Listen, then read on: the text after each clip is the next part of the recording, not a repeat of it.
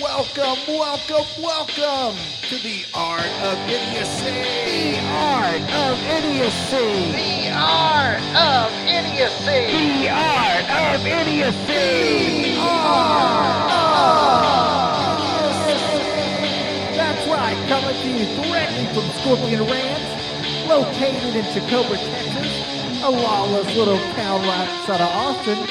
Here we are with the Art of Idiocy. Welcome to another podcast of the Art of Idiocy. If you couldn't figure that out from the intro there, it's for anybody who has been here before. Thank you so much for coming here. Anybody who is coming here for the first time, here's what's going on. I have written a couple books. One's The Art of Idiocy, and the other is The Art of Idiocy-er. And their stories might be being a complete idiot growing up. And bottom line is, my pain, your gain. And what I do is I pick one of the stories out there. I don't read over it. I actually try to think about it through the week and do sort of a live version of it here for you, warts and all. There, somebody asked if I edited this, and I was like, I'm really too lazy to do that, so that's why I don't. All right. So this week, what we're going to talk about here is the story about temp work. And I don't know, show of hands out there, anybody out there ever done temp work? Yeah, it's a pretty scary proposition there. I've done a lot of temp work in my life. Whenever I've mentioned it to some people, they kind of go, wow, that sounds exciting. I'm like, yeah, man, that's exciting. Like hitchhiking is exciting. And it's about the same as hitchhiking because it's something you do as a last-ditch effort if you ever had to do it. Like, say, hitchhiking is like your car's broken down and you're out in the middle of nowhere, so you kind of put your thumb out there and just, all right, I'm going to have to do this.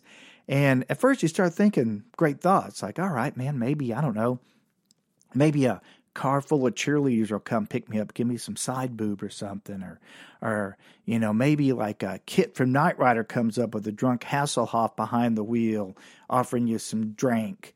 Or maybe it's some old rich couple that comes up and they want to give you all their money. That's what you're thinking about, man. And then you spot that, you know, this car off in the distance and you're like, oh man, you're getting all excited. And then the closer it gets, when it gets up there, you realize all of a sudden, like, uh-oh, there's no cheerleader, no side boob, no drunken Hasselhoff, no rich people. No. It's some old rusted out van coming up there with some freaking carnies driving it that are snorting biker crank off each other's dick. And on the side, back of the bumper, there's a little bumper sticker that says, ass, gas, or grass. No one rides for free. That sliding door opens up and you get in and you're kind of going, man, I hope that bumper sticker's all show and no go because I ain't got no money. I ain't got no kind, bud. When that door shuts, the only thought going through her head is like, I hope I don't scream like a little bitch. That is what temp work is like right there, my friends. So if you can avoid it, do. So let me tell you here the worst temp story or temp job I ever had. The story of the worst temp job I ever had. I've had a lot of bad ones, but this is the worst one. Is one time on a Friday at 10 o'clock in the morning, I get a phone call for a temp job that I need to be at this job at 1 o'clock so that I can learn this lady's whole entire job that afternoon because that is her last day. And I'm sitting there thinking, yeah, that's the way it usually works, is that the hardest you've ever worked is the last 4 hours that you're going to be at a job. That's when you're going to really start really sprinting towards the finish line, really concentrating and talking to people. So I'm sitting there thinking, man, I'm not going to do this friggin' job. And then I looked at my bank account and I was like, yeah, okay, I'll be there at 1 o'clock.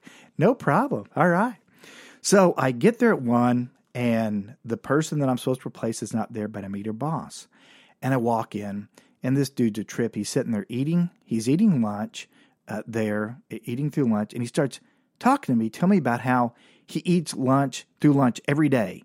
Because he works here all the time. He works all the time, does all this stuff, that he's been there for 5 years. And in that 5 years, he's been through 3 marriages. But, as he tells me, he still has his job. So the important things are still in his life. And then he wraps his knuckle on the desk and then points at me and holds his gaze where I'm kind of like, all right, whatever. but holds it to where, like, obviously he wants an acknowledgement. So I'm looking, I'm like, okay. He goes, all right, that's what I told you. He goes, he starts going through all this crap. He goes, you know what? I see a lot of me in you. That's what I see. And I'm sitting there thinking, is this some sort of weird come on to me? I'm like, man, I just want the temp job. That's all I want, man. But he's sitting there kind of talking along. And then all of a sudden I hear some ruckus behind his office. And he goes, oh, Tammy's coming in here. And he yells out, hey, Tammy, come on in here. Tammy, come in here. And I kind of turn around and all I see is a girl just sitting down at a desk. The back of her is what I see. She doesn't come in there. He looks at me and goes, hey, well, why don't you just go on out there and Tammy will tell you what to do. I'm like, all right, whatever. So I go out there and I go, hey, Tammy, I'm Brian. I'm the temp. I'm going to be doing your job. And she turns around and I immediately knew she was drunk. And not kind of drunk. I mean, fish-face drunk. And I know this because one, how she looked, but two is she told me that. She looked right at me and she goes, I am drunk. And then I'm thinking, not on beer. And then she goes, on tequila. And then I'm like, all right. And I look up, and if that wasn't enough, if that actual statement wasn't enough to make me believe that she was drunk on tequila, on top of her head was a little tiny sombrero with Cuervo stitched on it. And I'm looking at that little hat, and she notices it. And she goes, oh, you see my hat? You like that? Yeah, well, I got that for doing 3 shots in a row and not puking. That's right. I got that. Didn't cost me nothing. I'm sitting there thinking, yeah, other than your dignity, probably. That's about it right there. But then there's a girl right next to us that has on like bandages all wrapped around her arms and legs and has on braces. And she would say everything that Tammy would say. She looked, she goes, it's true. We went out there. She drank the 3 shots and it didn't cost her anything. They had this lisp and would just sit there and just like mimic along everything. I'm like, oh man, I don't know what the hell's going on here. So I was like, hey, Tammy, I'm just trying to learn the job. She goes, all right, I'll teach you here. And so Tammy starts trying to go through her drunken, slurred way of telling me how to do her job. And every time she would tell me to do something, that weirdo boss would yell out, hey, Tammy, you tell him how to do this. And, hey, Tammy, you tell him how to do this. And she'd be going, yeah, I tell him how to do this. Yeah, I tell him how to do that. And then finally, he gets to this one point about transferring some money around. She's talking about it. He goes, hey, Tammy, did you tell him at the end of the day he has to transfer that money over to the major account? She goes, yeah, I told him that. And I'm writing all these notes down in a book, right? You know, I'm writing everything down. And she goes, yeah, I told him that. Shithead. And I'm like, oh my God. And she looked at me, she goes, so did you get that? And I go, yeah, I have to transfer all the money to the big account there. She goes, no, not that. That guy is a shithead. Write that down in your book, okay? S-H-I. No, wait. Capital S-H-I. And about the time that girl to our left ties in, she goes, it's true. He really is a shithead. I'm sitting there going, what have I got myself into? And so Tammy finishes up. She goes, now what we got to do is we take all these reports and we got to go give them to all these people. So we get up with these like 5 or 6 reports, and she starts walking through this area and goes, you give him one and you give her one. And she's whipping these reports like ninja Death Stars, man, just whipping them at these people. And they're all freaked out and cowering back. You know, and I'm running behind them going, hey, I'm Brian. I'm the temp. I'll be taking over Tammy's job. I'm Brian. I'm the temp. I'll be taking over Tammy's job. And they're just like scared to death. I mean, obviously this happens every friggin' day.